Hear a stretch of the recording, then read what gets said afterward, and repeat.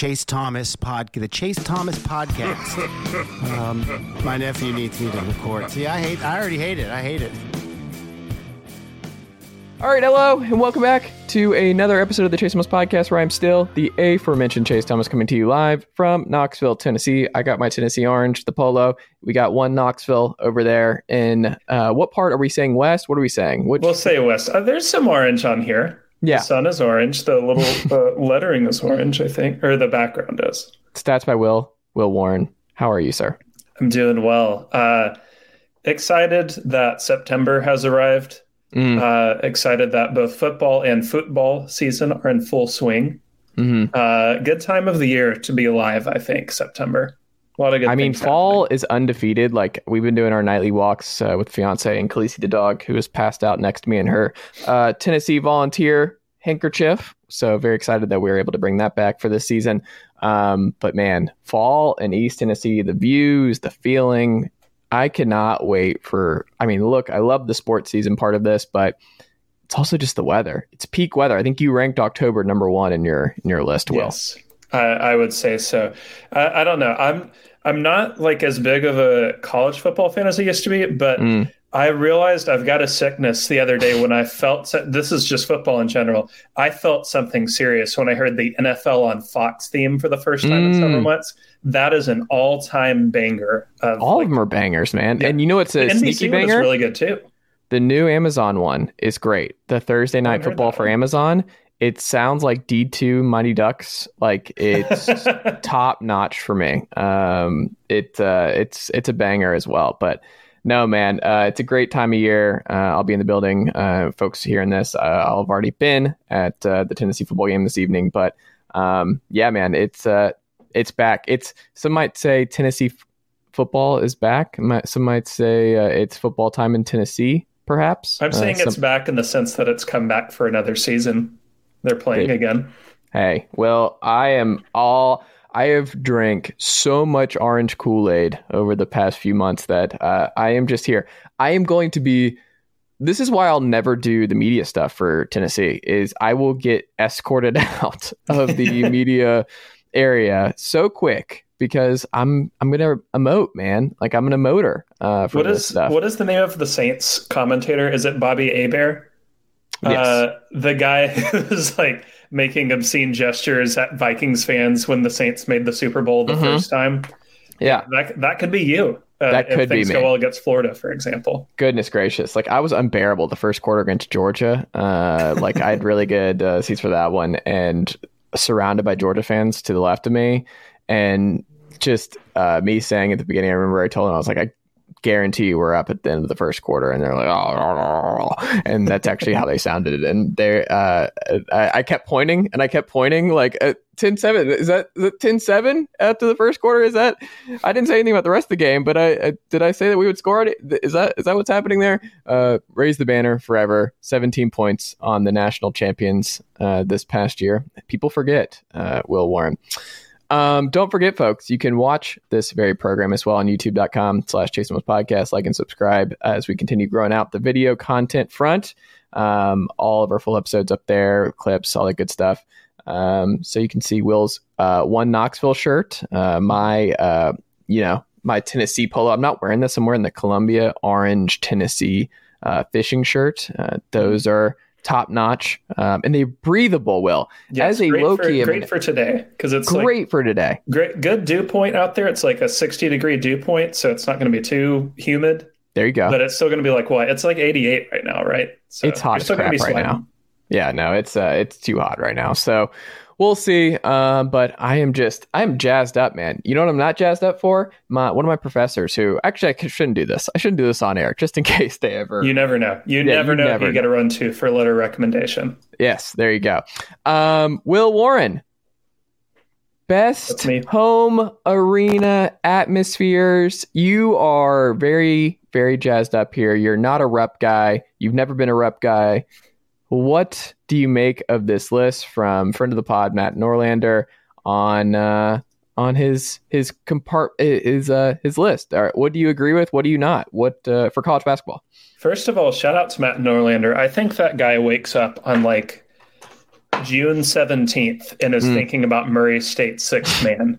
Like that guy lives and breathes and dies by college hoops. But anyway, so this is a CBS Sports list where they surveyed a bunch of college coaches. I think they said 100 total for their best environments in college hoops. And so there's only two that were on over half of the ballots, Kansas and Duke. And I think that's entirely fair. Both amazing arenas. And third on there, a little surprisingly, was Gonzaga's. I wonder why Mr. Calipari refused to play there. Yeah. But then it becomes really interesting to me is there's tier 2 and tier 3, and tier 2 is like you're on double digit percentage of ballots, but not 20% or more. Tier 3 is just like 5 or more ballots. I was surprised, frankly, to see Kentucky in tier 2 as tied for the more or less sixth best arena in college basketball. Very funny. It's tied with Indiana, actually. So I don't know, man. Maybe it's better in person, and maybe this is just a function of when Kentucky's had bigger games. It just feels like a lot of them have been on like Tuesday, Wednesday, Thursday. But Rupp does not really feel like that great of a home atmosphere on the whole. So I went digging, and so last year, obviously 9 SEC home games. The comment that's in the article is that they put in 20,000 no matter who the opponent. First of all, false. They put in 20,000 or more for 4 of their 9 home SEC games. That's not even half. And secondly, watching on TV is a little bit of a fool's errand because your crowd only sounds as good as the sound mixer running the board for you. But very few times have I watched Rupp the last few years where I've come away thinking that was an amazing atmosphere in the level of Texas Tech. That was an amazing atmosphere in the level of Kansas. Heck, that was an amazing atmosphere in the level of Auburn or Arkansas. I think if you were going to pick an SEC team that has the best home environment, it's Arkansas. That place is terrifying to play. Is that a Tennessee thing, or is it? I think it's for everybody, basically, because their fans are the most brutal towards officials that I have seen in the SEC, to a remarkable extent. And I commend them for it. Not that, I'm advising you treat officials inhumanely, which I also am, but I'm also not. But they're just so consistent, whistle to whistle, no matter how good Arkansas is. And that was the thing when Alabama and Arkansas had those simultaneous openings. One got Nate Oates, one got Musselman. Obviously, Oates has done really well, but I said at the time, I'm more afraid of what Arkansas does because their fans simply care way more about basketball than pretty much any other SEC fan base that's not Kentucky. So, and I think on the whole, it seems like Kentucky's crowd is older, a little more up there in age. Their student section I've never really seen on the broadcast. It doesn't seem to be made an emphasis like it is at Auburn or Tennessee or even Arkansas. And it seems Matt Jones has also mentioned in the past his dissatisfaction with where they place the students. So I wonder, where do they place them? I think like in the end zone, but they don't get many seats compared to what you would think. So I don't know. I liked this list on the whole because it has Purdue tied for 4th, and I would strongly agree that Purdue's home court is amazing. Indiana's is great when they're good. Same with Michigan State. Same with Auburn. Same with Texas Tech. Tennessee was kind of 15th or so, which feels fair. But I was just thinking, you don't really get that many games at Rupp where you're like, that was an amazing crowd, at least on TV. Whereas with a school like Texas Tech, I feel like every single Big 12 home game last year, we left talking about how good the fans were. Yeah. Texas Tech's done a good job. I also think it's funny, and I feel like this was just for you, the arena name for Texas Tech. People forget. United Supermarkets Arena? Incredible. It is truly good. I would have thought that you would have said Auburn as the tier 1 school, because I think Auburn's right now scary. There's a case that Auburn's the best home atmosphere in the SEC right now. If their arena was bigger, I think I would agree. But the fact that Arkansas basically sells out every game in their 20,000 seat arena versus Auburn selling out every game in their 9,000 seat arena, it is bandboxy and scary to play at. But I just feel like I would give the edge to Arkansas for best SEC home court just on longevity. They've had the best SEC home court as long as I've been watching. Who's the worst? Mississippi State? I think it's Ole Miss. Ole Miss is Ole Miss pretty probably bad. right. Mississippi State, not good either. The most overrated is Vanderbilt's because it's just the layout. The fans themselves don't really do anything anymore. And I understand, like, when it was the Shan Foster and John Jenkins era, it was a lot better. Obviously, they don't have much to cheer for now, but it's never really been that frightening a place to play. Can we also say, though, in terms of Gonzaga on this list, I think people make up their rules as they go along, because one of the people quoted in the story said, quote, when you travel that far to play them, it's a really long way to go get your ass kicked. Fans feel like they're on top of you. Okay. I don't know what that has to do with the intensity of just, okay, geography, you're tired when you go over there because you're typically having to travel a long way to get there. And then they're a good basketball team, so it makes it worse that it's an intimate environment with an elite basketball program tucked away in the middle of nowhere of Northwest United States. That's just like, okay, I don't know if that makes it a tier 1 place. It's just, this is one of the best programs in the country, and it's a pain in the ass to get there. I don't know why that would factor in, but I mean, I guess it does when you're. I get that part of it, but I feel like, well, if you're a WCC school, that's not like Portland's not it's not a big flight for them or whatever. Like that logic doesn't work for me. I don't know. I thought that was kind of odd. I didn't. Yeah. Some of their reasoning there was a little strange. I did like, and also I've never watched a Gonzaga game and felt like the arena was super vertical. Like how they're saying, like at Indiana, 100%. Yes. I feel like people who sit in the upper deck at Assembly Hall are in constant death risk. If you take one wrong step, that place looks scary, but it looks awesome. It's sad that Hinkle isn't in there right now. Yeah, I think that's just like they've got to get back to being. Because I think you can make the case, right? That's the prettiest arena in college basketball. The prettiest for sure. Yeah. Cedric also in on the conversation as he makes his appearance on the YouTube channel. Shout out to our guy Cedric. I would also say underrated bad SEC atmosphere is Florida's. Florida very rarely has a good crowd anymore, which is a shame because in the 2000s they frequently did. I would agree. You know, it's a good place. I will say Georgia Tech, having with my late grandfather going to a lot of Tech baseball games, baseball games as well, but basketball for sure. Tech is like the underrated sports venue university in the Southeast, where the baseball stadium, the outlook is like almost like the Pittsburgh Pirates, where you have downtown Atlanta in the backdrop. It's gorgeous. The baseball field's perfect spot. Football field, the flats, just a gorgeous stadium, as the fiance makes her appearance onto the podcast. And the basketball court, it's new. I think it's called McCamish, but no bad seat. Very cool. I don't know. And then the crowd is pretty into it. Like Georgia Tech could do something more. And Josh Pastner is also my favorite college basketball coach, which goes a long way. Like having talked to him a lot, and he is hilarious. Like Josh Pastner is one of the most real, likable human beings in this sport, and I wish him nothing but the best. And I hope it works out for him at Tech because he is an absolute delight. But we'll see. We'll see. Will. Next up, I want to throw this to you. UCLA. They're back. Did you hear about this? Did you see this? The UCLA Bruins are back, and that's great for college basketball. Starting 5, though, for next year. I posed this question to you. Really good piece on CBSSports.com predicting their lineup. But to me, my question for you is, does this look like a title team if that is their 5-man starting lineup going into next year? Does that feel like a Ken Pom top 4 or top 5 team? It doesn't feel like a Ken Pom top 4 or top 5 team, but it's not going to be outside the top 10. I think if I had to put not a limb, but a toe, I would guess like 7th. I think 7th feels about right for them. So, and I looked this up on my blog to make sure, because I remember writing about it last year. This is it's a one-spot thing, but the last 7 national champions now have started the year at least in Ken Pom's top 6. So you have a great guess as to who the national champion is going to be on November 7th. It's going to be one of 6 teams in all likelihood. UCLA could very well be one of those 6. I love seeing Jaime Jaquez Jr. coming back for what I think is his COVID year.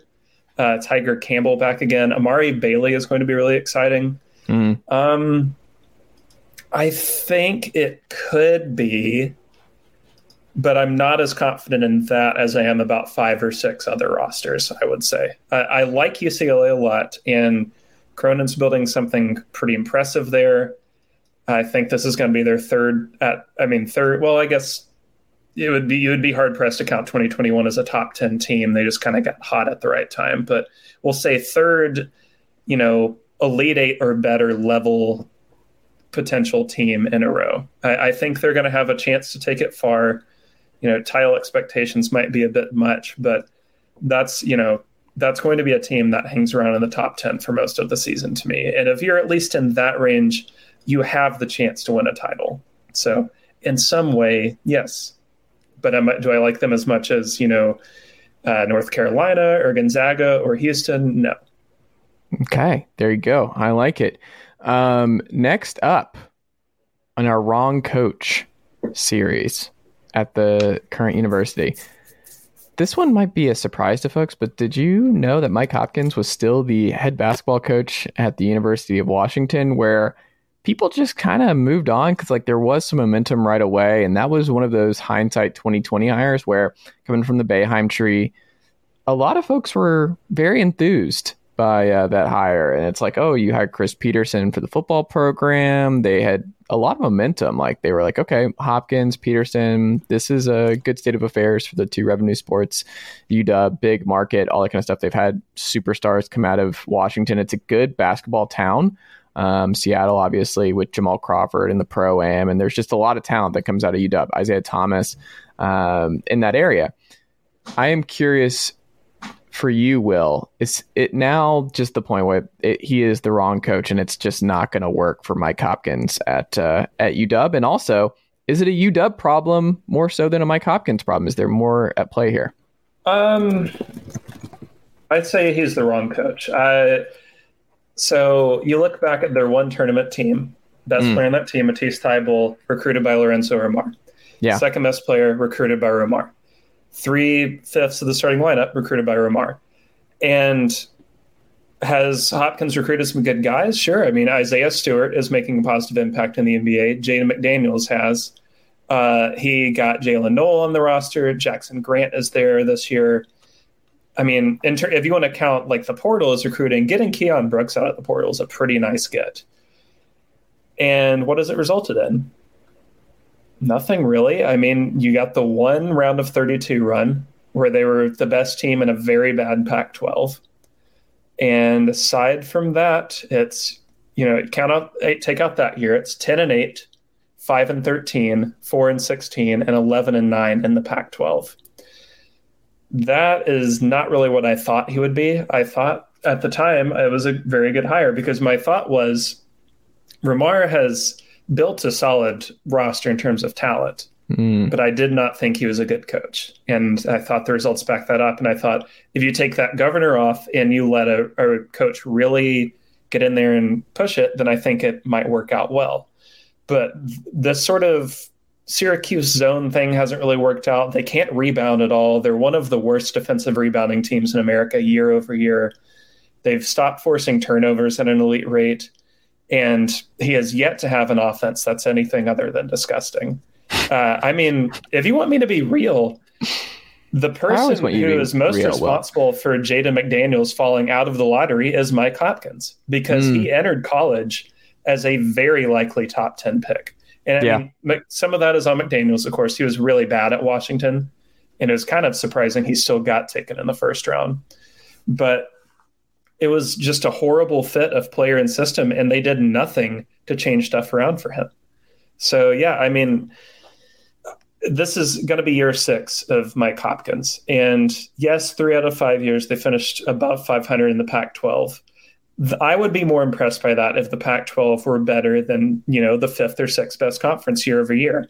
We don't give out flowers for guys finishing above 500 3 out of 5 years in the American, do we? So, I mean, Cincinnati just fired a dude who won their conference the first time he did it. Yeah. And then was not bad his second year. They have a high standard. So I think this is both a Hopkins problem and a Washington problem in that they're just not a serious basketball program at this time. Which is sad, right? Like they should be. Like there's too much talent. Like I'm on the just hire Brandon Roy bandwagon. See what happens. Just bring in Brandon Roy. Well, I think they should, because basketball fans have kind of forgotten just how good he was. Yeah, but he's also coach before all the injuries. But so I don't know if there's stats out there, because Washington is not a private school, correct? No, yeah, it's a public school.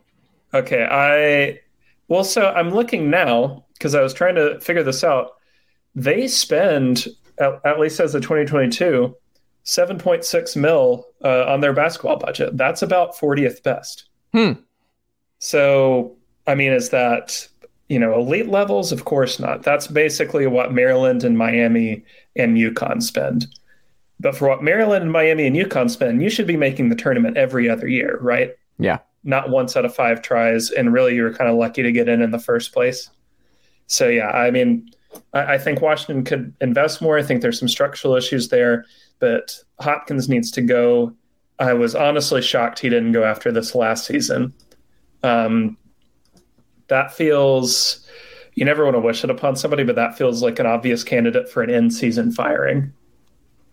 They were 49th in team recruiting per 247 Sports last year. And I can't even find them in 2020 where they ended up. It was pretty far back, and I'm still going, and I don't see them. He's just not the recruiter that he needs to be. And I think Washington can have a high standard. And you look at what Kyle Smith's doing at Washington State, like not the same kind of recruiting, but it's a system that works, and it's a system that we understand. And you get why you're doing this. Like you have to play a certain style to win, because it's just gonna be hard to recruit in Pullman, Washington. Yeah. UW doesn't have that. They're a national brand. Like this is a big market, national brand, a bunch of talent in that area. Basketball is a big deal. Dana Altman's done a great job at Oregon. Like they might contend for a title. Like they might just get Bronny James. It looks like that's a possibility.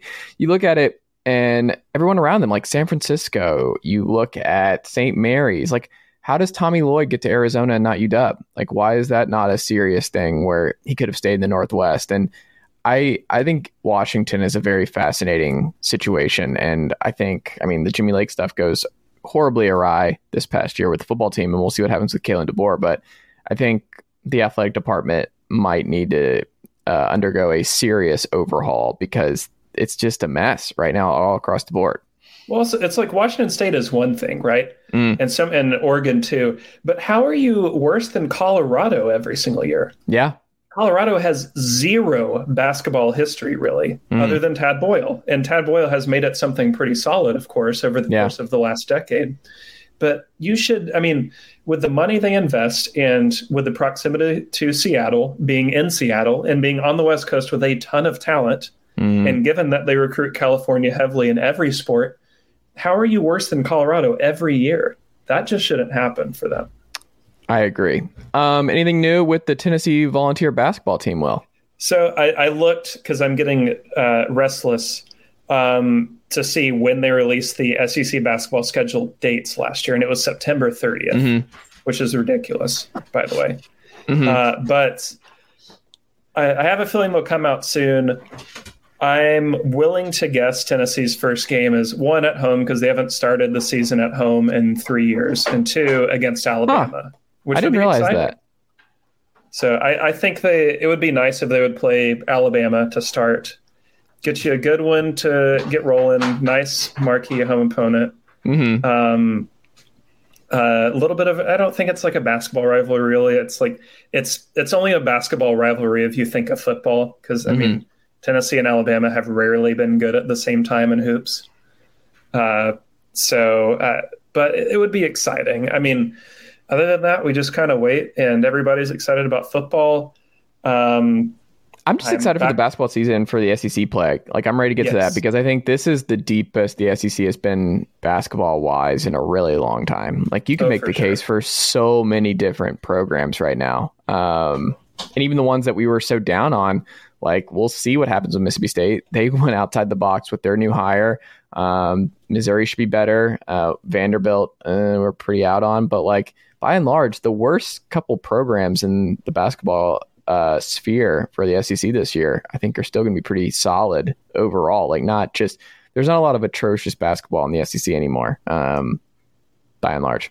For sure. And I think they're going to have an outside shot at 9 bids this year. Yeah. Which they've never done before. The record for the conference is 8, which they did in 2018. And they've only done 8 even once. So I think 8 should be the expectation with 9 as a stretch, which would be quite impressive. I think that would place them, on that Big 12 level of, fighting for the best conference in America. And fingers crossed that our favorite Maine high school athlete, JP Estrella, chooses the ball sooner rather than later. I think, isn't he supposed to decide this weekend or something? It's very soon. I thought he was supposed to decide today. Is it today? I could be wrong. We're recording this on a Thursday. Because it hasn't come out yet, right? Oh, tomorrow, Friday, September 2. But this will come out the same day. So that's another big one in this class. I mean, the 22-year-old man who does all of the edits for high school basketball players said he's committing tomorrow. Okay, there you go. Yeah. By the way, how has The Athletic not done a deep dive on that guy? So, okay, there's two deep dives I think should happen on The Athletic for me to keep my subscription. One, Matthew Loves Ball, the YouTube account, greatest account on earth. If you are listening to this and you know what I'm talking about, you get it. That's a guy who, I don't know what he does for a living, and I don't feel like he makes a living on this, but God bless him, that man makes 20-minute cuts of every single Division I college football game every single week. It is amazing. As long as it's on TV, he's going to have a super cut of it with almost every single play from the game uploaded. That man is a miracle worker. He does the same for basketball, too, and other sports. But I want one on Matthew Loves Ball and that Tipton Edits guy.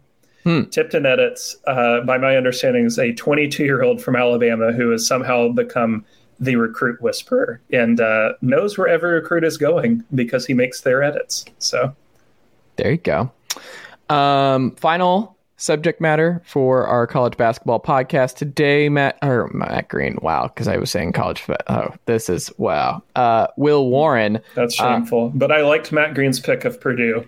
Yeah. Purdue guy. Well, hold on. It was Matt, but it also was heavily influenced by Zeus the dog. That was his home dog of the week.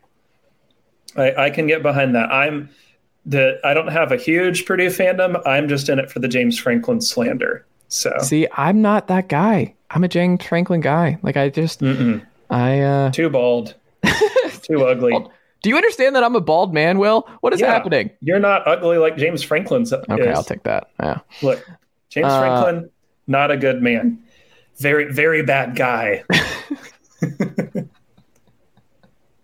But no, he's actually fine. I just need him to learn that, like, you can't call a fake field goal on the 2. I mean, that's probably not great.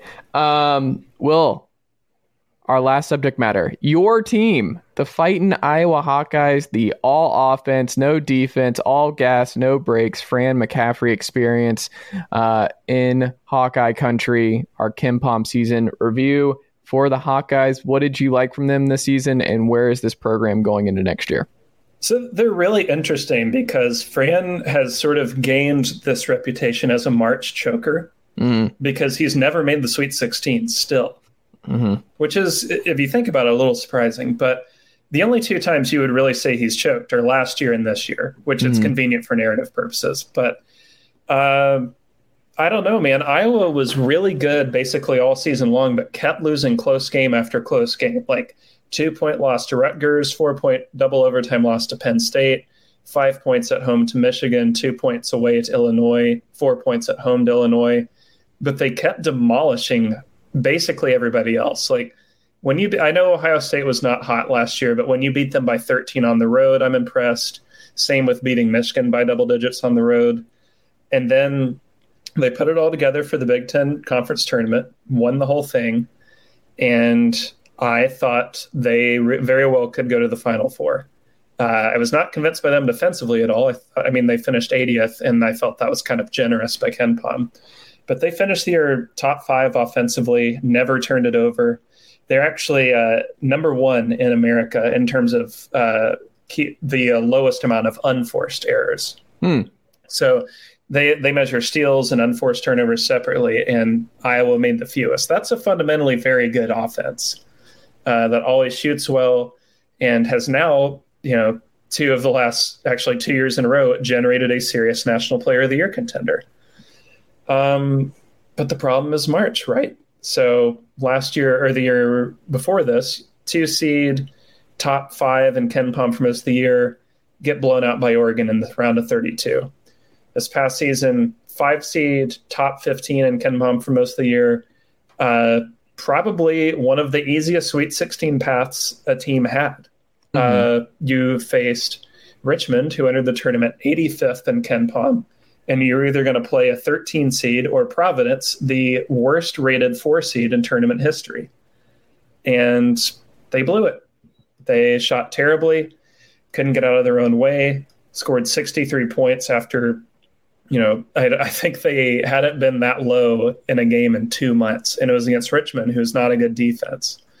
So they're an interesting team to me, where what Fran McCaffrey has built is a lot better than what people give him credit for. So you think about Iowa before he got there. Yes, Steve Alford made a few NCAA tournaments, but they closed the Todd Licklider era by finishing 174th in KenPom, and they didn't make the tournament until Fran's 4th season.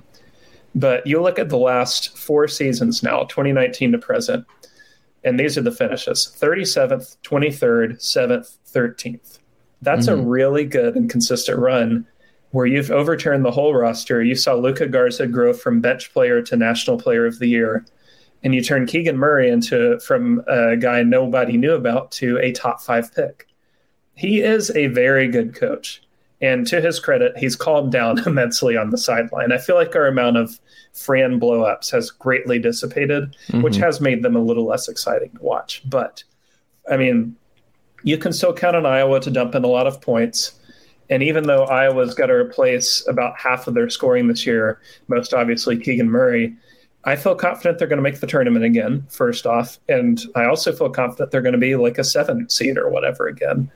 The brother's still there. The brother's still there, so you don't lose both Murrays. Chris Murray, my fave, is still there. And Pat McCaffrey, who I swear is 29 years old, is still there. I don't know. It's kind of like how the Boehmeims... Wait, is McCaffrey back for another year?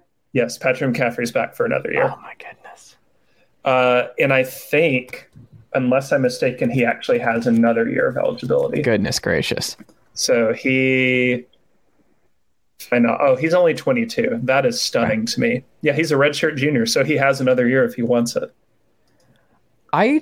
When I look at it too, man, so one of the things that I think, Wisecamp's gone though, right? There's no way he's back. Okay.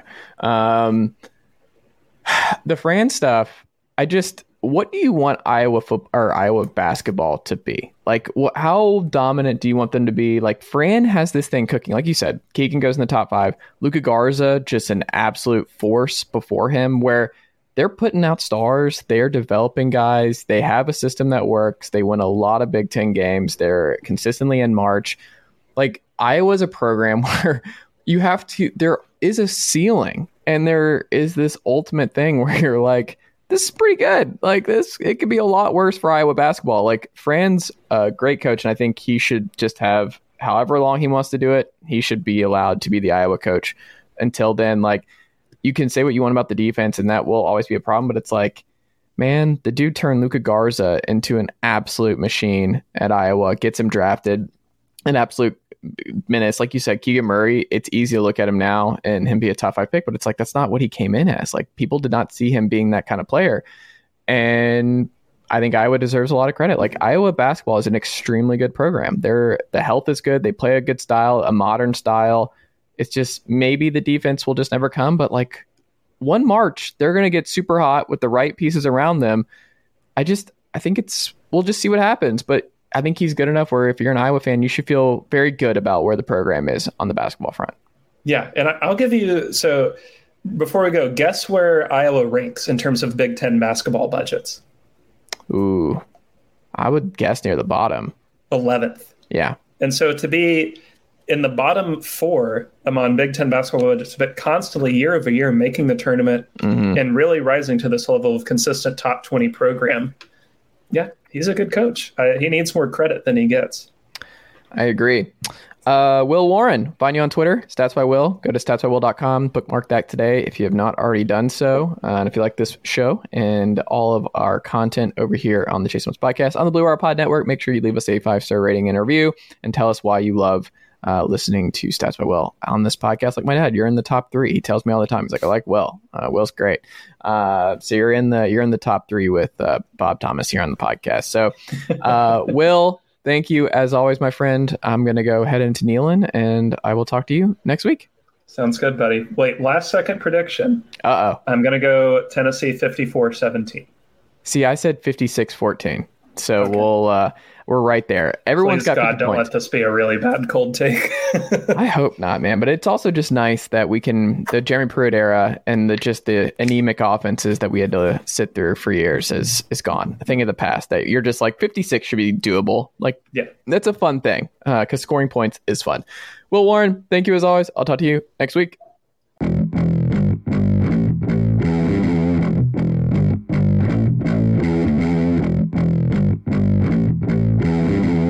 All right, hello, and welcome back to the Chase Thomas podcast here on the Blue Wire Pod Network, where I am now joined by one of my favorite NFL writers, as the folks who are very familiar with this podcast know, Dalton Miller, always on this podcast. Well, we love the PFN Pro Football Network, and we had to bring in Mike Kaye with the NFL season being exactly a week away. Mike, good afternoon, sir. How are you? I'm well. How are you? Not too bad. Not too bad. Are you ready for some football? I apologize for framing it that way. It's okay. Who doesn't need a cliche or two? Mm-hmm. But yeah, no, I'm definitely ready for some football. I'm ready for this season to kind of begin. When you were doing your summer research, what jumped out to you the most? What did you not expect to find when you were kind of outlining how you think this season's going to go and just getting ready for the season? What kind of popped for you? Or like, oh, I did not expect to learn this or feel this way after doing some deep dives. I think the use of 22 and 21 personnel is kind of slowly being resuscitated. I think teams are trying to find ways to get multiple guys in the backfield to give mismatches. And I think when you look at 2 running back formations, it's not just about having a fullback. Sometimes you use what's termed pony formations with 2 running backs, and it gives you a couple of different options. I think when you look at the way that the Falcons use Cordarrelle Patterson or the Panthers trading for someone like Laviska Shenault, I think it shows you that teams want to move guys around, and it's not just about stacking the deck on the outside. It's about moving pieces to fit different puzzles. That's interesting. I mean, we got Cordarrelle Patterson. He's just he's a Swiss Army knife in a lot of ways and was a pleasant surprise in Atlanta last year. But you draft Tyler Algier out of BYU, and we're going to see like Ferkser, what he does with this group, John Fitzpatrick, what kind of player he'll be. But I mean, Felipe Franks might be another example of this, where tight end, quarterback, like what you're saying, where he can be lined up in the backfield. He can be lined up in different spots, especially it seems like this will pop up maybe more in the red zone just to give more looks and make that easier. Is that what you're thinking too? Yeah. I mean, look, I think when you look at the teams that use a fullback, most of them are some of the top running teams in the league. And I think when you see how much the Shanahan offense is kind of spread out throughout the league, it's forced other people to be creative. Arthur Smith's a very creative guy, and I think he's a big believer in the old adage that big people beat up little people. I mean, you see the way he utilizes heavy fronts with tight ends. You see the way he wants to use different running backs and rotations. You see that he really prefers size at wide receiver. So I think when you look at the ingredients for that, yeah, it's definitely a red zone package. I like that he's not rigid, though, because that was a worry for me of this is my style. This is what I'm looking for, because like he brings in Brian Edwards, right? He brings in Auden Tate. But then Kadarius Hodge pops in the preseason, and it's like, well, we're not cutting him. He's playing. And if that means we have to move on from Auden Tate, then that's what we'll do. So I think he has that preference, like you said, of he wants big, big, big. But if a smaller player is better and pops and outperforms the bigger player, then he has no qualms adjusting his style a little bit, but you can definitely tell that is his primary focus, and he just hopes that those guys pan out. But if they don't, he's not going to just play the guy just because they're long and big, right? Yeah, I mean, I think he learned that too in Tennessee. I think working under guys who have played in the league, somebody like Mike Vrabel, I think is really helpful for him. And I think him being the guy who's learning from a defensive-minded head coach also shows you how he's going to kind of maneuver around and figure out ways. Oh, well, if the defense is going to react this way, I'm going to do this. And if the defense reacts to this, I'm going to do that. So I think Arthur Smith was a guy who I championed as probably the best candidate on the market last year. I was covering the Eagles coaching search, and Nick Sirianni came out of nowhere, was a great candidate, didn't get a lot of buzz, but Arthur Smith was a guy that I thought made a lot of sense for Philly. He ends up in Atlanta. I thought they significantly overachieved based on their roster last year. I'm glad that they realized that and then really triggered the rebuild this year. I'm just so excited for Kyle Pitts, like just what he's doing. I cannot wait for a fully unleashed Kyle Pitts. He's just going to be, I think, is it this year where you think that around the league, it's like, oh, he's tight end number one pretty early. Do you think it feels like he's going to pass Kittle and Kelsey? Yeah. I mean, I think when you look at plays like in the preseason where he's lining up outside and beating Bryce Hall on not just size, but speed. Yeah. I think that kind of triggers that ascension. And the thing is too, is like Kyle Pitts isn't really a tight end. He's just he's a unicorn. They don't make him like that. He's just a rarefied stud. And I think, similar, like he's obviously significantly more physically talented than Zach Ertz, but the Eagles during the Doug Peterson era used to put Zach Ertz outside all the time because they didn't have a natural X receiver. So you can use him in different ways. Obviously, he can get yards after the catch that Zach Ertz was not able to. And I think that kind of helps you. It kind of helps you get the mismatches you want. Do you really want to put a safety outside where he could just kind of run inside with a slant or a post and you're done? Or do you want to put a corner on him and then another wide receiver maybe gets a better matchup? So I think he's a guy that's a formation buster in a lot of ways. And he can kind of look, you can run the same three plays, but if Kyle Pitts is lined up at the Y position one play, the X position another, and the Z position another, you're having to attack it in multiple different ways. And I think that's what's appealing about Kyle Pitts. You followed around Malik Willis for the joint practice between Tennessee and Tampa Bay. And I'm curious, from your perspective, what did you learn about Malik Willis and his game and his pedigree, and like what you think he's actually going to be as a Tennessee tight end and just a pro? Because he was a really difficult player, it seemed like, for a lot of talent evaluators to figure out. And a lot of folks just penciled in, Tomlin, it seems like that was the fit, or if he fell a little bit late, if there's anybody who's going to go in the first, it's Malik Willis. And then they take Kenny Pickett instead, and he doesn't go in the first round. He goes to Tennessee, where obviously there was that weird kerfuffle with Ryan Tannehill and him of like, it's not my job to get this guy ready to take my job. But what did you find in terms of on the field production and his throwing style, mechanics, and what you think he'll be in that offense in Tennessee?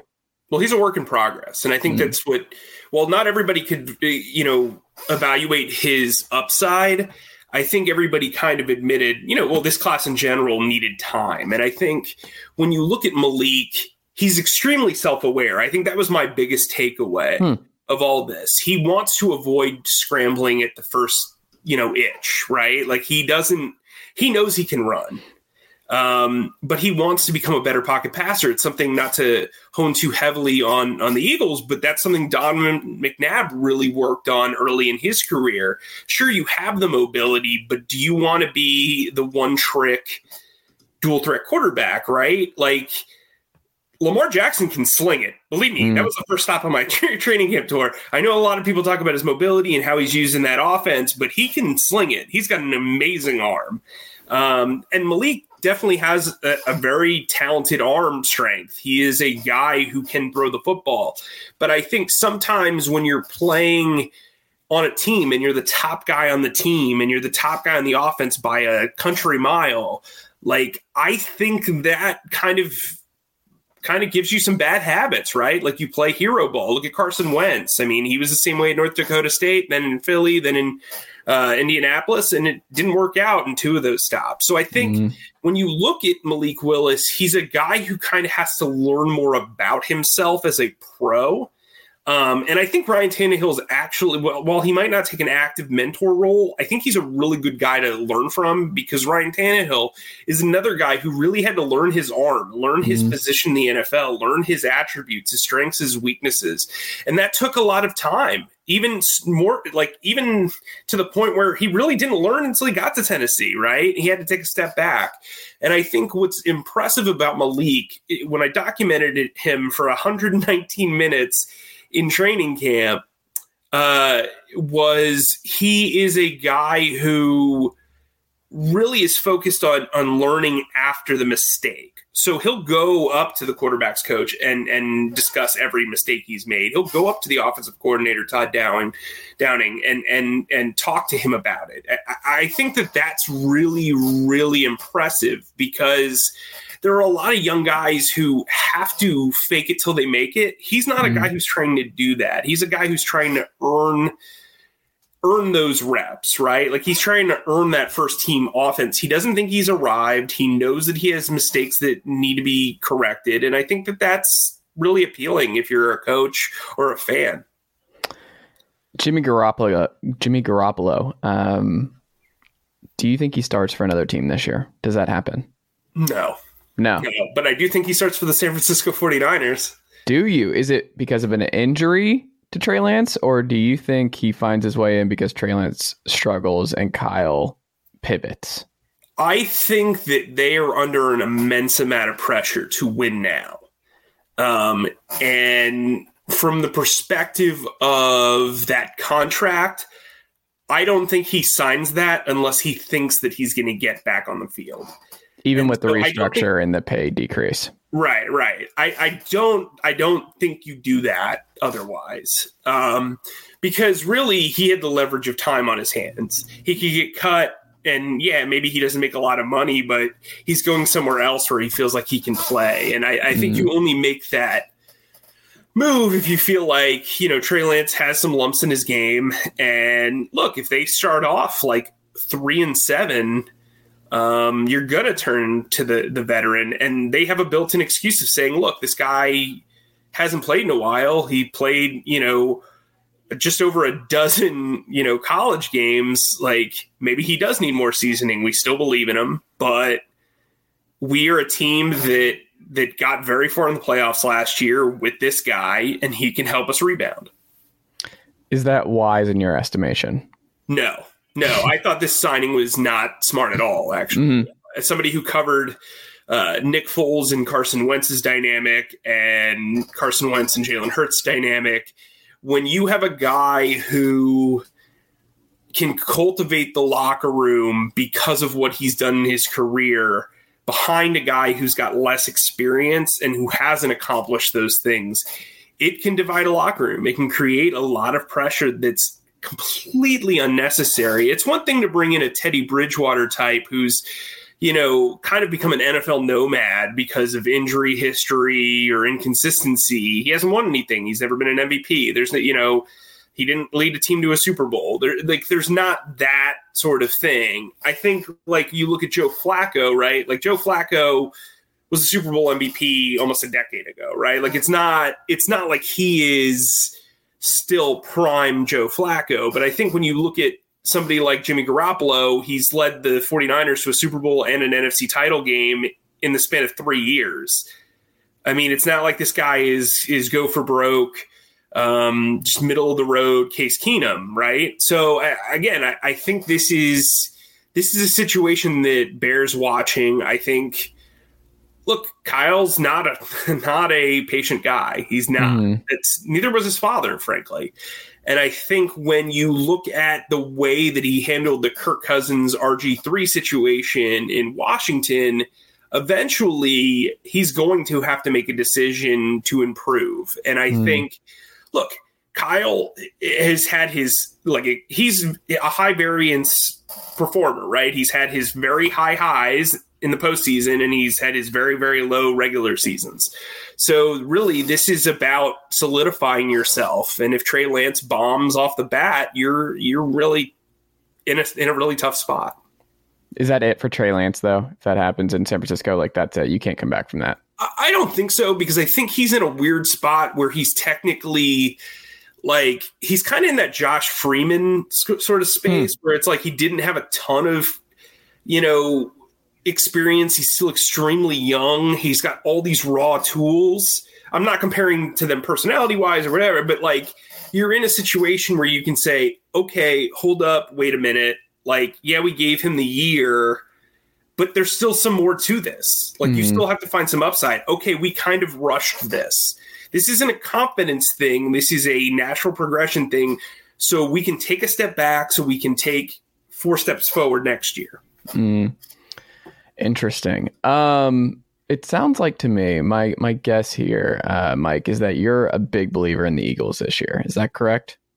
I don't know about big believer, but I do think their roster is a top 5 roster. I think there's a lot of uncertainty about that defense. So they stacked this defense with Jordan Davis, and they just traded for Chauncey Gardner-Johnson. They signed Kaiser White. They brought in Nakobe Dean. They re-signed TJ Edwards in the middle of last season. They gave Avonte Maddox an extension last year. They bring in James Bradbury. Darius Slay plays at a Pro Bowl level. There's a lot there on the surface. But last year, Jonathan Gannon's defense couldn't stop anyone who had even a middling quarterback. And they played very, very soft. I think he has the pieces to play his kind of hybrid zone-heavy defense this year. The problem is we don't know, right? I think the offense, as much as everybody's talking about Jalen Hurts, is significantly more proven than the defense because you've got all these great pieces, including Hassan Reddick, who I spaced on. And it's very much improved from a personnel standpoint. But if the coordinator can't figure out how to get all the pieces together, that doesn't mean anything. We've seen teams with very talented players play very well individually, but not as a unit. And that is a concern. I do think CJ Gardner-Johnson brings a lot of grit to that team. I think they came off kind of soft, or they played kind of soft as a defense last year, or at least that's the reputation that I was under the impression they had. I had heard from people on other teams that it was one of the easier defenses to figure out. That was something that was also reported by several other people as well. But this is a team that I think now has some premium talent. They have 2 number 1-esque corners. They have one of the better nickel corners in the league. Marcus Epps is kind of a guy that's not known on the national level, but he's a guy who's consistently improved throughout his years. I still think he's kind of a middling starter. Chauncey Gardner-Johnson's a guy who's used to playing nickel corner, but is going to move more to a strong safety look. But the way that the Eagles play safety, there's really no free or strong. It's just kind of based on task. And look, I think their linebacker group is really improved. I like Kaiser White. I think a lot of people kind of overestimated how well Nakobe Dean would adjust to the NFL. I still think that's a work in progress. I think TJ Edwards is still head and shoulders better than he is at this moment. But he also has the benefit of being an incumbent player who's played for 4 years and knows the defense because he was here last year. And then I think when you look at the defensive line, they've got a lot of moving parts. But can Fletcher Cox get back to being Fletcher Cox? Javon Hargrave, can he repeat his Pro Bowl production from last year? Is Josh Sweat a flash in the pan, or is he legitimately a guy who can take the next step and be a special player? Brandon Graham's coming off an Achilles injury. Does he still have the burst from camp? It looks so, but we'll see. Then when you look at the potential injuries, if any of those guys go down, there's kind of a big drop off. And so I think if the Eagles can weather the storm the way they did in 2017 with injuries on defense, where they basically didn't have many outside of Ronald Darby, I think they'll do all right. I think offensively, you look at the offensive line, they're too deep at every position. The running back group is kind of questionable just because Miles Sanders has this history of injuries. He's got a hamstring injury. We don't know if he's going to be ready for week 1. I'm a big fan of Boston Scott. I think he's a very talented change of pace back. They really like Kenny Gainwell. But the guy to watch out for is A.J. Brown, who Jalen Hurts has targeted. Like, if there was a target distribution thing, he's probably been targeted about 65% of the time. And he is very good. He's what I call a QB maker. We were talking about Ryan Tannehill. A.J. Brown is a guy who can make your QB better. There's only about 4 to 5 prototypical X receivers in the league who can get off press coverage, can make plays after the catch, can do all these special things. He's one of those guys. And I think when we look at A.J. Brown's impact on Devontae Smith, that's really interesting because Devontae Smith was working all 3 positions. If he's moving to Z and the slot, he's not going to face as much press coverage, and he's already a dynamic route runner. That will open up space for him. And then the fact that you have an X receiver and a Z receiver both playing at their highest potential, that's going to open up lanes for everybody to eat underneath. Zach Pascal's had a really good summer. Quez Watkins is really developing in the slot. Dallas Goedert is maybe the most overlooked tight end in the league. So I think there's a lot of pieces there. But again, we're trying to figure out this coaching staff, which is very young. They have 1 year of experience as a group. Everybody's back, but Jalen Hurts has to be able to kind of pay back the front office for all these great things that they've added to the roster. Interesting. Do you think they win the NFC East this year? Yeah, I think that's I think it's going to be very hard for them to not win 10 games. I have them winning 11 games. I have them going 11-6. They won 9 games last year, and I see improvement in Hurts' throwing mechanics. I think he's very confident throwing deep to both Smith and Brown. That's something that's improved. And his number one improvement, in my opinion, is getting the ball out to the middle of the field. He really avoided the middle of the field a lot last year, and I think he's seeing things much better. Last thing, the Patriots. A lot has been made about the lack of coordinator titles and everyone talking about what the offenses looked like in camp. Based on what you saw last year and what you saw from Mac Jones and what they've brought in this offseason, new offensive line coach, because obviously McDaniels took their offensive line coach over to Vegas. Are you concerned, or is there, because I wonder back and forth of like, what is still the floor with Belichick in this group? Like, what's the floor? I feel like it's still higher than Miami and New York. Like, I still would just, it's so hard to envision like a bottoming out situation with this group. And still a lot of talent on that defense. Do you share that sentiment that there might be a little bit too much overblown concern about what the offense is looking like in training camp, or do you think that could 1,000% torpedo this season and really have one of the worst Belichick years in the last 20? I'm kind of like you. I kind of go back and forth because Joe Judge coached a team that scored over 30 points, or actually didn't score over 30, or no, they scored over 30 points once in 2 seasons. And I'm not saying he didn't call the offense, but as a head coach, if you don't have that much, like, you have influence. And I think that that's concerning. I mean, Matt Patricia doesn't really have a lot of experience with the offense. And frankly, Josh McDaniels is a very good offensive coordinator. That's the drop-off, right? Like, to be fair to Joe Judge and Matt Patricia, like, you're talking about a top 5 offensive coordinator in the league dropping down to 2 inexperienced guys. That's really tough to replicate or even to match. And I think their defense is very good. I think they have really good talent. But yeah, like you said, I think, the second year is normally when QBs take their biggest leap. And I do wonder how much to the detriment Mac Jones is going to have because of these 2 inexperienced offensive minds. And I think there is frustration. There should be. frankly, because the offense didn't look very good. But it's so hard to bet against Bill Belichick. It's just like, it's not something you do. And so I think, they could have a middling season. I thought last year they were going to be middling. This year, I kind of share the same sentiment, but for different reasons. I didn't think the defense was going to be as good as it was last year. And I didn't think Mac was going to be that good. This year, I think Mac will be good. It'll just be what's going on with the coordination.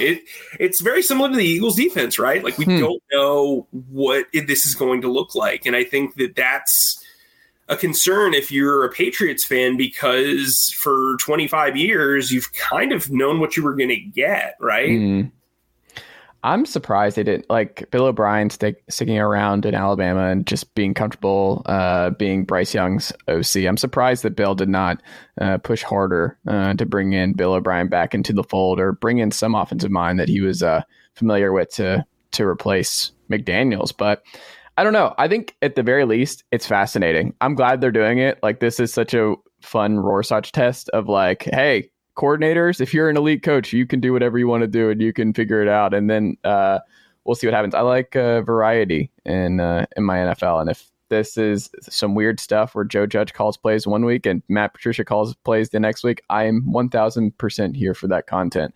Mike, what can the good folks check out from you and the team over at PFN this week?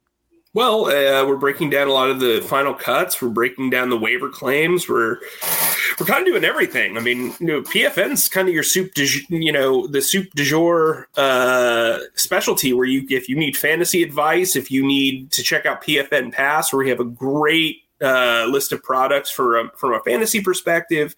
We also have our mock draft simulator that's already ready for next year. If you're already looking ahead, if you don't feel like your team's going to do very much, if you're a Giants fan, probably, or a Seahawks fan. And then, again, we've got this analysis on this huge Russell Wilson contract. I think we've got a lot of differing perspectives. So come check it out, hang out, and you can follow me on Twitter if you have any questions. I'm hosting an AMA today on Thursday at 2:00. So feel free to check that out.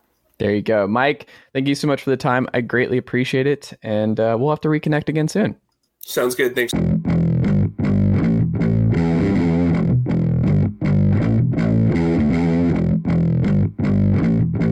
All right, welcome back to the Chase Thomas Podcast. Still the aforementioned Chase Thomas, and I'm joined now by Bearden head football coach here in East Tennessee, Josh Jones. Josh, good afternoon, sir. How are you? Hey, I'm good, Chase. Appreciate you having me on. Thank you for being here. So, an interesting start to the season, right? Like you host West. That doesn't go your way, but then this past week, you get Oak Ridge at home. You're 1-1 through 2 weeks. Did you see about what you expected for your team through 2 weeks? What were some big surprises for you? And what do you make of the first 2 weeks of the season for the Bulldogs? We knew coming in with our schedule, it was going to be really tough. Some people say, "Oh, it's front loaded." No, I mean it's pretty well balanced from A to Z. Mm-hmm. That we've got a tough schedule. We felt like that with good weeks of preparation, we would have a chance against pretty much anybody we play. We knew some weeks are going to be a little tougher than others. The West game, we knew West was going to be really good with that many returning starters from a state semifinal team. Coach Brown and his staff always do a great job. No matter who graduates over there, it looks like you're playing the same West team year after year, and that just says a lot about their programming and stuff. So we knew that was going to be really tough. With us being new as a staff, we're a pretty inexperienced football team for the most part. So you really never know what you're going to get, from snap to snap and series to series. But the kids battled for a long time. We just made too many mistakes, to win that ball game that night. We had 14, 15 flags, 4 turnovers. You're not going to beat anybody. You're definitely not going to beat a really good football team, well-coached team like West with that. So we felt like if we could, fix that, kind of fix us per se, we would have a better shot with Oak Ridge, and Oak Ridge is golly, man. I'm pretty familiar with them, having played them every year that I was at Powell. And this year's Oak Ridge team is really, really, really talented. good in a lot of places. They're new staff and everything, and Coach Cummings is doing a great job over there. They all, when you're at Oak Ridge, you're always going to have players, and they definitely got them right now. And we were just, fortunate. That's a good football team, and we were able to make one more play than they did. Well, it's interesting you say that, one more play, because that really is where that game went. It came down to the final play in the end zone. What were you thinking going into that final play? What did you expect them to kind of roll out and go to the back of the end zone? Or you expected maybe they might run it with Dozier or Hundley? Like, what did it surprise you? What was going through your mind on that last drive?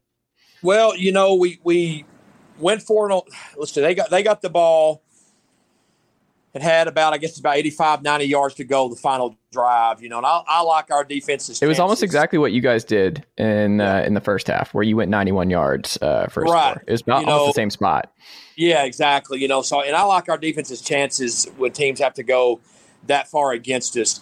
Man, Oak Ridge kept making plays, just kept making plays throughout the drive, and they were getting closer and closer and closer and closer, and your heart's over beating through your chest and everything. But I was confident our defense was going to make a play. Our defensive staff does a great job in preparing those guys and getting those guys to play hard. As far as what play, we had a couple, ideals of what they might try to do. Looked like they were trying to do a little rollout throwback to the back, but we covered it pretty good. And then the quarterback gets, moved off his launch point and leaves the pocket. When that stuff kind of happens, man, it's who knows what's going to happen. And, we were in pretty hot pursuit there and had pretty good coverage everywhere. And they had a young guy kind of sneak in the back of the end zone there, kind of get a little bit uncovered, get behind us a little bit because our eyes were on the quarterback. And luckily it went through his hands and there was no more time on the clock and we were able to come out ahead. What's interesting about this game too, from your guys' perspective, like you mentioned the defense and just the way your defensive line played in this one was top notch and just nothing big. There were no explosive plays, and that's what Oak Ridge and this staff is going to really excel with. And we'll see what happens with Elijah Rogers and his injury, but with Hayward, with Rogers, with the guy with Hundley. They're big play guys. And like it was literally a snap of the fingers, and Oak Ridge was up 46-7 in the second quarter on South Doyle a week ago. And that's just with the playmakers they have.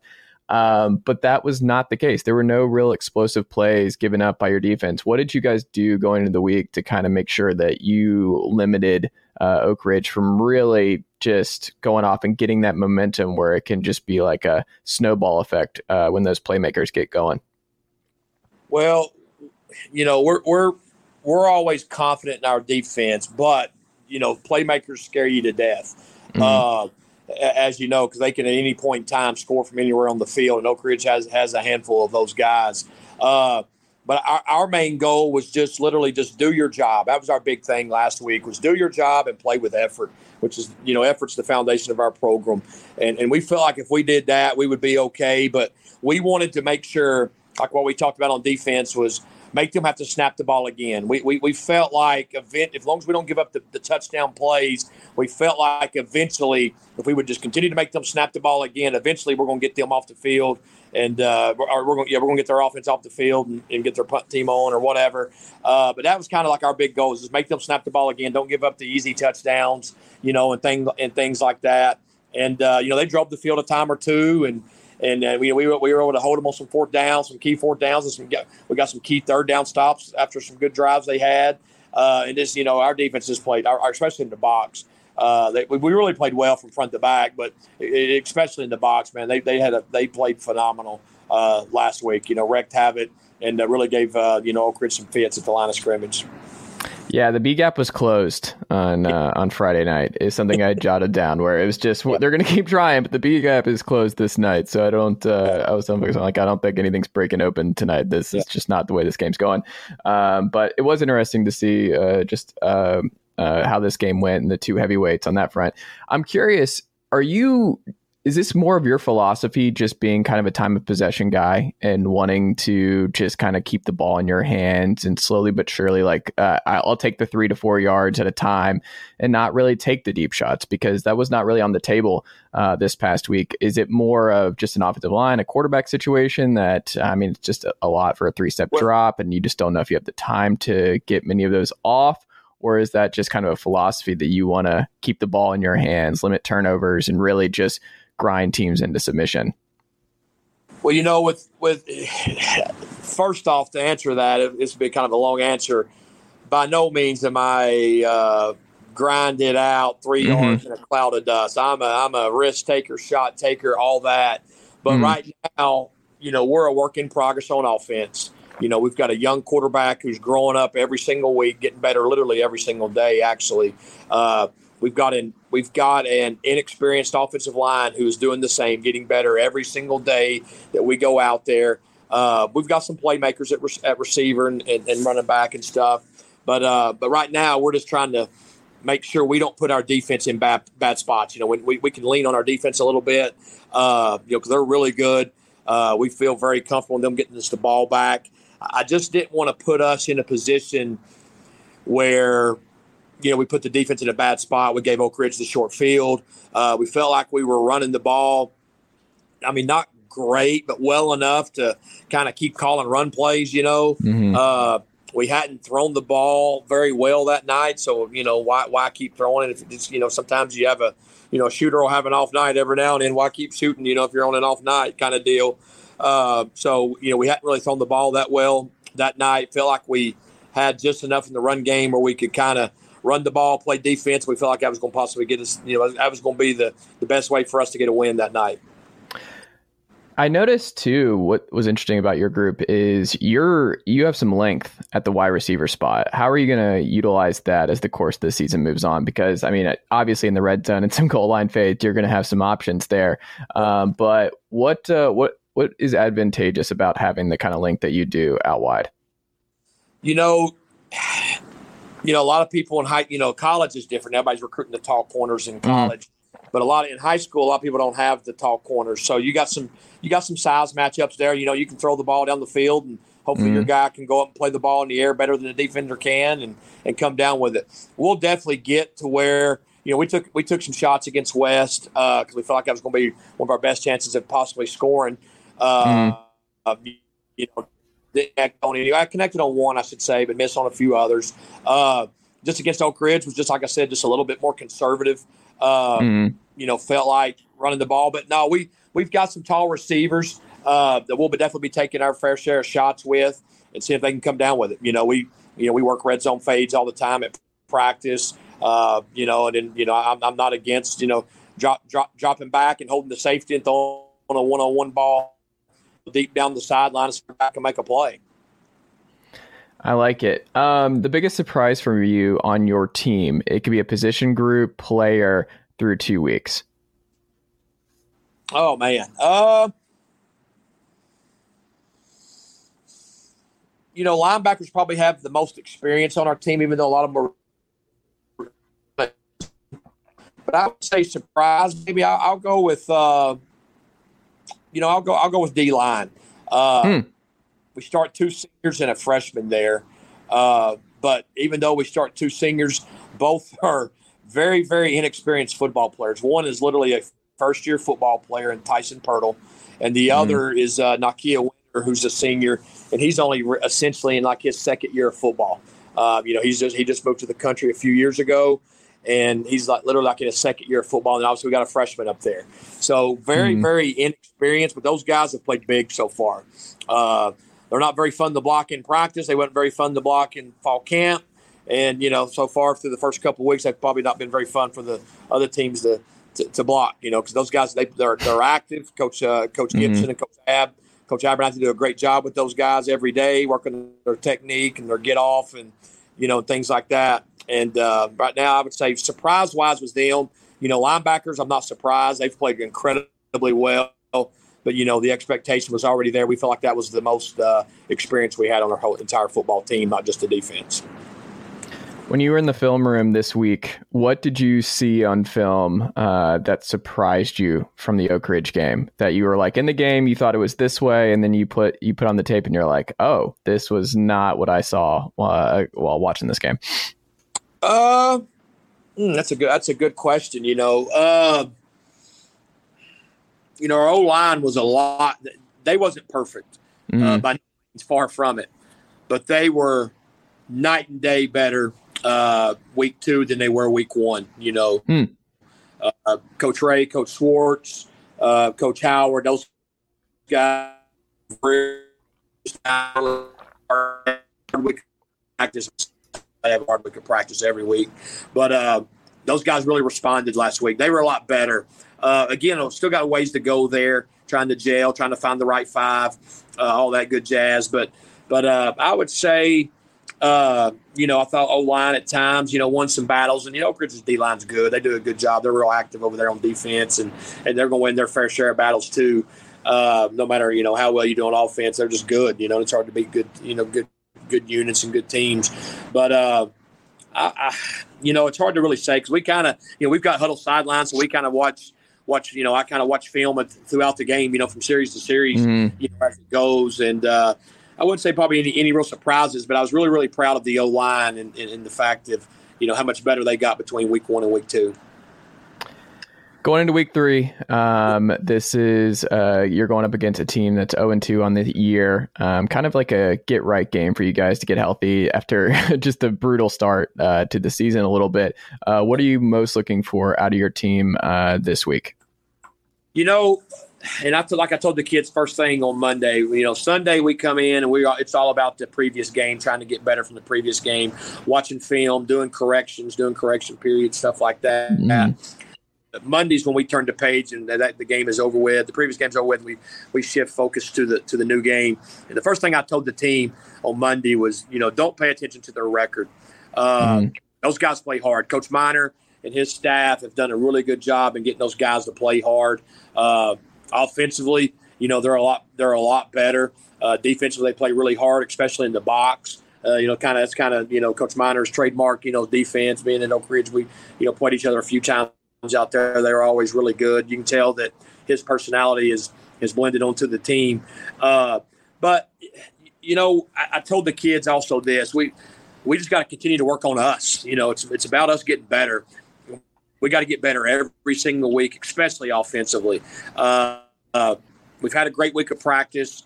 We know it's not going to be easy. We're 0-0 in the region, and that's what matters most. And Hardin Valley is 0-0 in the region. And they would love nothing more than to come over here, and it's kind of a West Knoxville rivalry a little bit. And they'd love probably nothing more than to come over and getting a win. And we got to make sure that we're not, feeling good about ourselves from last week or anything like that. We got to be hungry for wins. Wins are hard to come by, especially in Region 2 6A. And so we got to make sure we match their intensity and effort and hopefully be more physical, because most of the time the more physical team's going to win. And that's just kind of what we believe is the recipe right now for us to have success. And hopefully we can just continue to get better on offense. Yeah, we was better. I know it might not have looked like it, but we were a lot better in week 2 on offense than we was week 1. And I hope like heck that we can be a whole lot better week 3 than we was week 2. I like it, Coach. We end on this. So Tennessee, I'll be in the building tonight for the return of the Vols. No, you're a Tennessee guy. Yep. How do you think tonight goes? This is your opportunity. Clairvoyant Josh Jones, when this goes up tomorrow, how do you think the game tonight goes against Ball State? Oh, man, I'm actually going to be in the building myself. I can't wait. Me and some of the there you go. Can't wait to get. I love to go watch football. It's when I coach football, it's stressful. It's anxiety's high and all that good jazz. But I love to go get me some Coke and popcorn and watch football. That's what I'll be doing tonight with no stress. I ain't got to worry about third down calls or what coverage are they in or what pressure they bring in or what front they're in. But tonight, I would say it's going to be. Ball State's really good on offense. They do a good job. They run some of the New Orleans Saints stuff. And do a really good job scheme-wise there. And but I think it's Go Vols big tonight. I'll put a score out there. Who knows how accurate I'll be? I'm gonna go with 55-14 Big Orange. Okay. I'm here for it. I'm hoping that's the case. That'll be fun. This is going to be a fun season, and everything's back, man. I love that high school football starts a few weeks before everything, so you kind of get acclimated and you build up into everything. And it's going to be a fun time. Fall in the South, there's nothing quite like it. Josh Jones, how do the good folks check out and support the Bearden football program going forward as we wrap up here? Yeah, we're on Twitter. We got pretty good presence on Twitter at BeardenFB. Man, we'd love to have y'all come out to any ball games and support us. These kids have worked really hard. Our staff has worked really hard.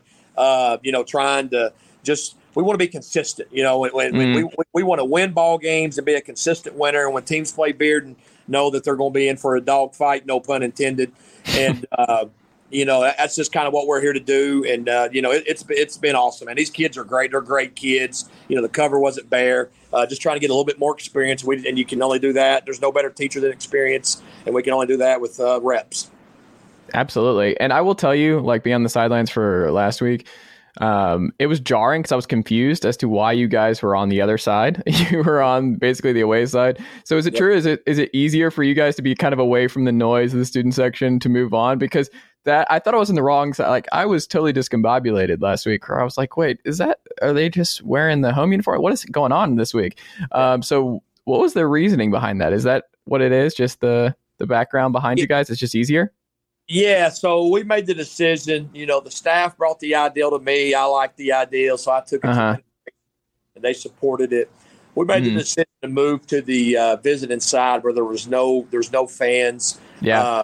The student section sits right, and the Bearden student section is unbelievable. They're close, man. The best I've ever been a part of. I've been at some places, good student sections like Powell places, and the Bearden student section is unbelievable, man. I don't even know who would be a distant second, but they're literally right there behind the old home side, which is now the new visitor side, and they are turned up. They're on it, and so I would much rather the other team have to hear all that than us. So we can get over there a little bit and get kind of calm, cool, to collect, and just kind of focus on the football game. And, a lot less distractions going on over there.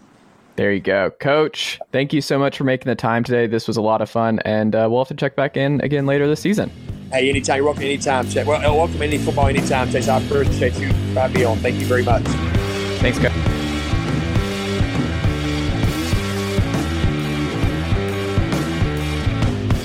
Nicely done, nephew. Chase Thomas Podcast. Hell yeah.